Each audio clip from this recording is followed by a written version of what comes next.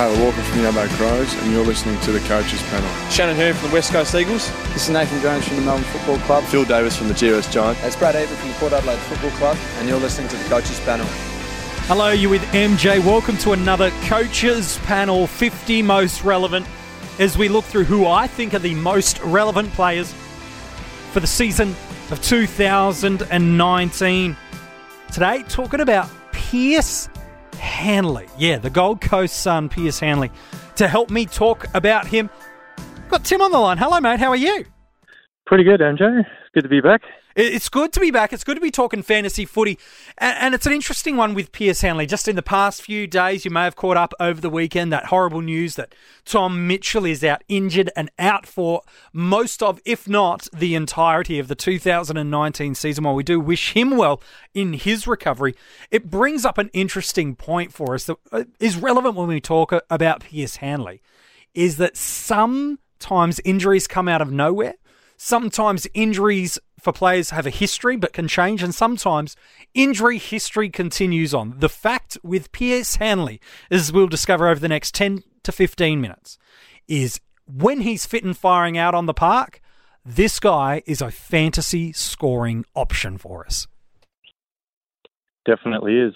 He's had many a huge day back in his old Brisbane days when it was Rocky and Hanley just going to town on people. And he's tried to do the same at the Suns, but I guess that's where the relevancy comes in with his time off the game. Yeah, it certainly does. Look, he's 30 years old, so he's not fighting fit at 22 years old and plenty of footy left in him. There's still a few good years, but he is a defender for us, and from his price point, given what he can do, as you've said, that's where his relevancy comes in. His Supercoach pricing is just a couple of $1,000 off $300,000, just a little bit off $350,000 in Dream Team. While for AFL Fantasy, just a little bit over $410,000. His averages last year across the formats were 60, but in terms of where his priced point is, it's sort of in those 40s to 50 range. So there's some potential growth on the 60. Let alone where he's now been priced at. Last year, his best game, he only played a couple, but his best game in terms of scoring was against the Tigers right across the formats. It was a 90 in AFL Fantasy and an 88 in Supercoach. And while he's not going to be a premium keeper for you, although if he plays 22 games, perhaps he is.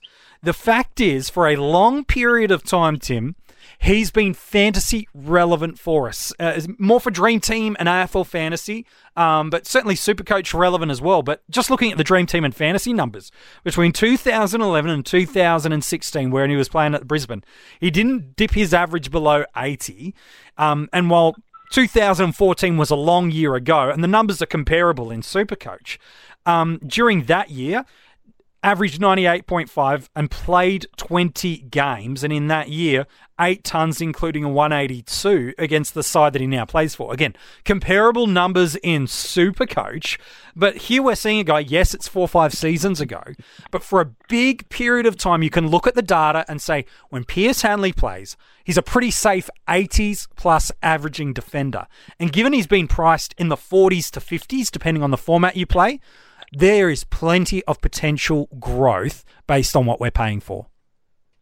Absolutely. And whenever he's been defence eligible, which has been most of his career, as you said, he's been one of the better defenders, or at least in the conversation. Yeah. He's had some monster scoring runs. You said 2014, he had, that big 180, and I'm sure he's had another one at some point.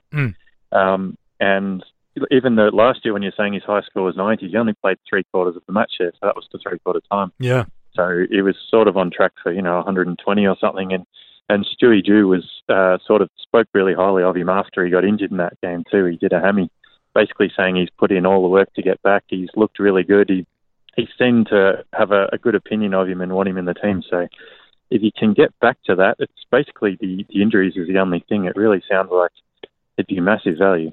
Yeah, it is, because when he's on the field, he's scoring, at least, in my opinion, 25 to 30 points per game higher than what you're paying for in a seasonal average if he's on the ground, and then if he gets the role I believe he will get. Because when he's fit and firing, he's a proven fantasy footballer, but he's just a sublime player to watch. He's got these rare skill set that a lot of AFL players don't, and Gold Coast are screaming out for it because he's got this incredible burst of speed away from stoppages and outside of the contest, which makes him incredibly difficult to shut down when running at speed.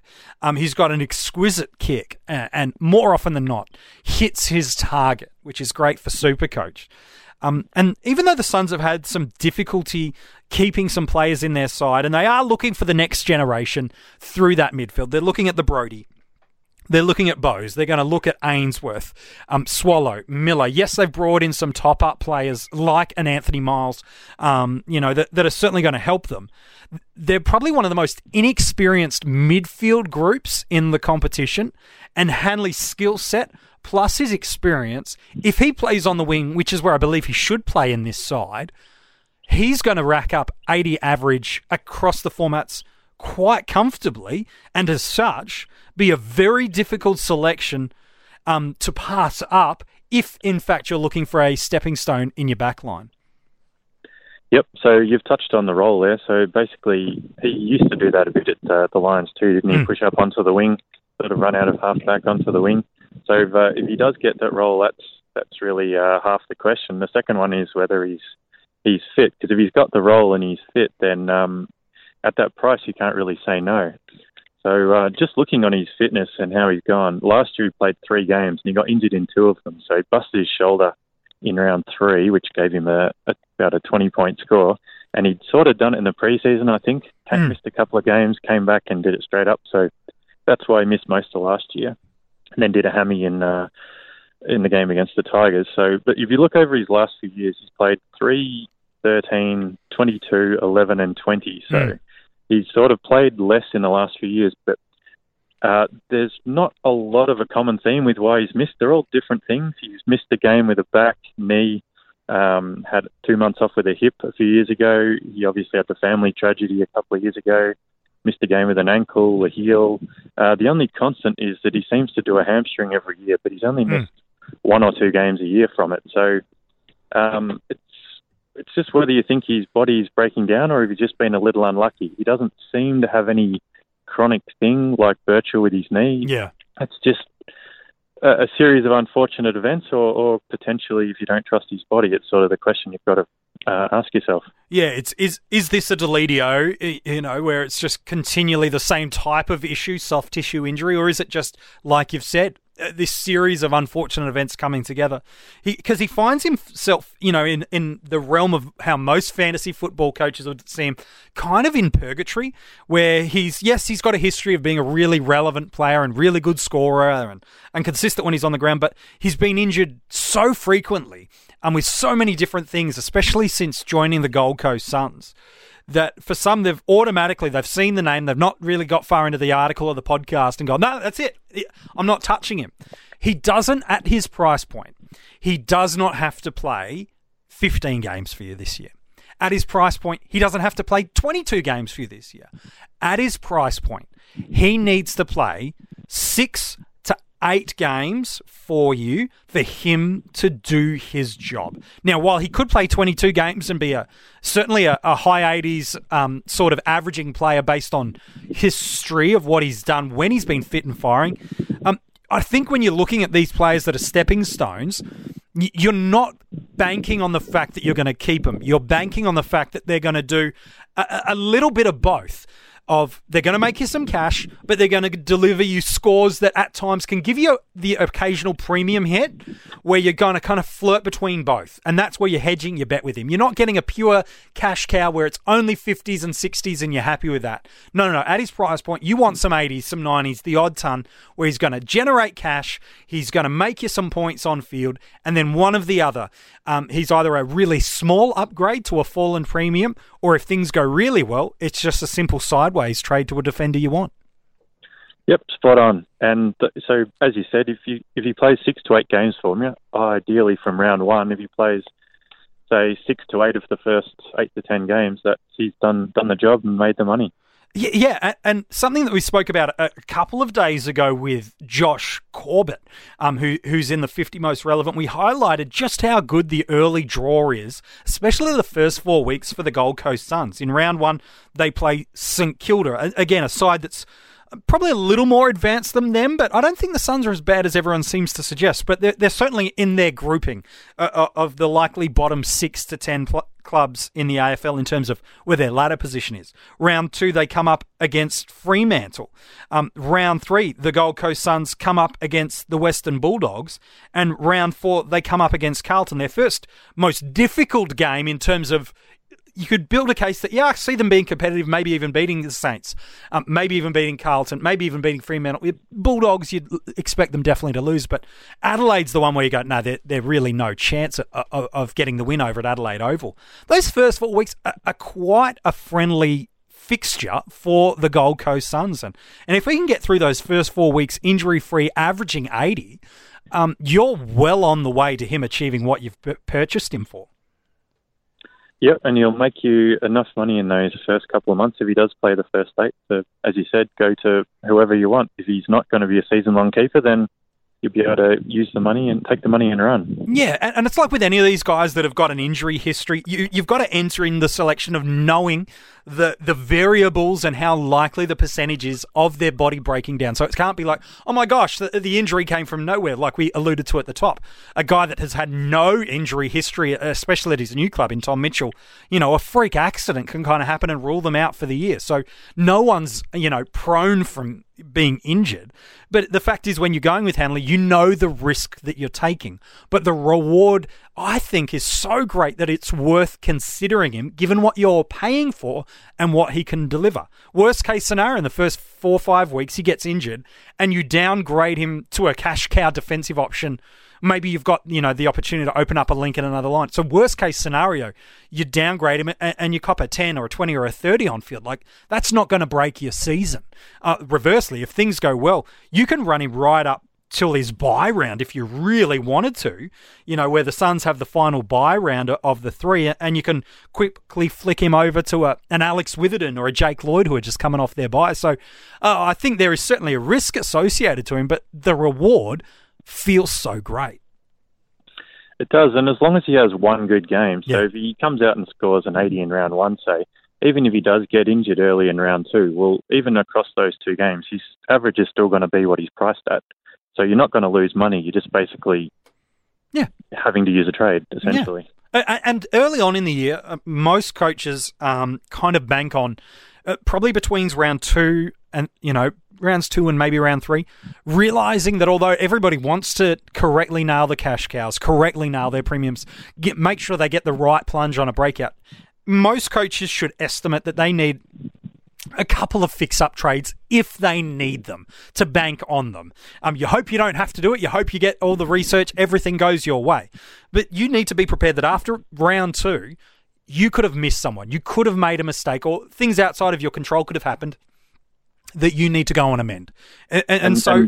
sorry, just on that, and his price is going to be really awkward to fix up to him. Yes. You can fix up from him down, but it's going to be really hard to fix up a rookie up to him or a premium down to him at round 3.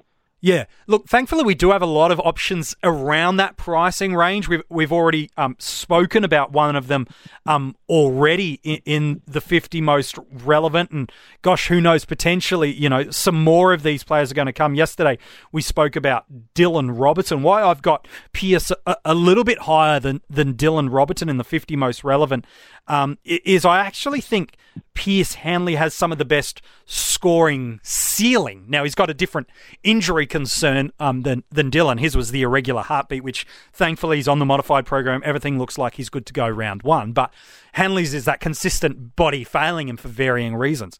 Hanley's got the ceiling that none of these mid-price stepping stone defenders, he's got it in spades. And so that's why, for me, I've got him ranked that little bit higher than Dylan Robertson. So while there is risk involved, here's where I find myself with Pearce Hanley at the moment, is if he gets the role I suspect he should, he gets through the JLT and the preseason fit and firing, it's going to be very difficult to not seriously consider him because we've got so many options through there. And look, maybe you do choose Robertson over him, and that's okay. Maybe you choose one of the others that may or may not appear in the 50 most relevant, and that's okay. But given what he's priced at, given what his potential is, he needs to be considered if fit and firing through the preseason. Yep. So I guess the last bit then would be, how do you see him in draft leagues, and would you give him much value in a keeper league at the moment? Yeah, it's interesting, let's talk about a seasonal draft league, I guess, for a moment, because if he's fit, if he's rolling through the midfield, then I certainly think an average of an 80 across any of the formats is certainly achievable. And that would put him as depending on the depth of your league and how you choose to build your back line, that's not horrible as a D3. I wouldn't pick him as a D3 straight out. I'd be wanting to pick him, a little bit later than that, especially given the injury history. But in a single season league, if I end up with him as my D4, as a stretch, I'm pretty okay with that. What are you thinking about a seasonal league, man? Yeah, I think that's pretty spot on. I wouldn't really want to pick him as one of my three best defenders. No. But not to say that if he stayed fit that he couldn't end up averaging there. Yeah. But if you could get him as your fourth, or look, I guess it depends on how deep people's draft leagues go. Yeah. But you get him as your fourth, or even potentially the fifth. Yeah. I mean, it depends. So like in Ultimate Footy and whichever formats, they tend to give you a default list that a lot of people work off as their draft, and players who've been injured previous years are often listed a lot lower than they should be. So it's sort of out of sight, out of mind a bit, and he's a candidate to drop further than he should just on that basis alone. Yeah, look, I think you should be able to get him at D4 pretty safely, and maybe you've got to know the coaches that are in your league and how they think and things like that. But you might, like you said, be able to get him at D5 because he's burnt some people because of his injury history.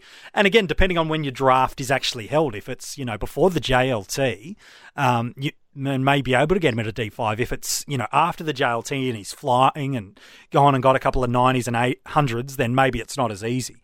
Keeper leagues, it's probably similar because of his age. At 30 years old, a lot of coaches in keeper leagues, once players start to hit 30, start to go sour on them a little bit. So again, you should get some value if he's fit and firing through there. He probably does drop away, maybe the late teen selection in a keeper league, maybe even further. Because let's be honest, in the late teens, once you've kind of built your best 15 core group, you're probably starting to look at picking off some of the young guns. You might have been doing that a bit earlier. So, gosh, maybe it is the early 20 rounds of a brand new keeper league that you're going and picking him up. It might be, yeah. And in terms of value, I guess if you have him, you kind of want to wait till he's had one big score and then just pick a coach who's clearly in it to win it this year and just see what they'll give you for him. Yeah, I think so. If you're developing, in a young list building, not a realistic finals chance, and you've got him in your list right now, if he is flying through the preseason, maybe you'll be able to get a little bit of extra value for him. Maybe another high draft a draft selection that may be of more benefit to your longer term strategy. Everyone chooses to play keeper leagues with a different mindset and strategy in mind. In a couple of the leagues that you see and you witness, there are some people that once they hit 30, no matter who they are, they're looking to sell them off. And then there are others that love getting those older guys because there's the potential value of others devaluing them. So, yeah, everyone chooses to look at them differently. But I think there's definitely plenty of upside with Pearce Hanley in seasonal and draft leagues. We just need to see him get through that preseason, and let's fingers crossed see him because he's a beautiful footballer to watch when he's firing. He is, yeah. Hopefully he stays fit and gives us another good player to watch in the season. Yeah, he certainly does. Hey, man, appreciate your thoughts today on Pearce Hanley. No worries, cheers. If you want to go and check out the article, you can go and do that at coachespanel.tv for Hanley and any of the other players so far in the 50 most relevant. You've got all the links for the Patreon if you want to pledge and be a part of supporting the Coaches Panel. And you can go and check us out on iTunes and Spotify to get this and every other podcast we do this preseason. Midway through the 30s of the 50 most relevant and some special guests coming up over the next few 50 most relevant episodes.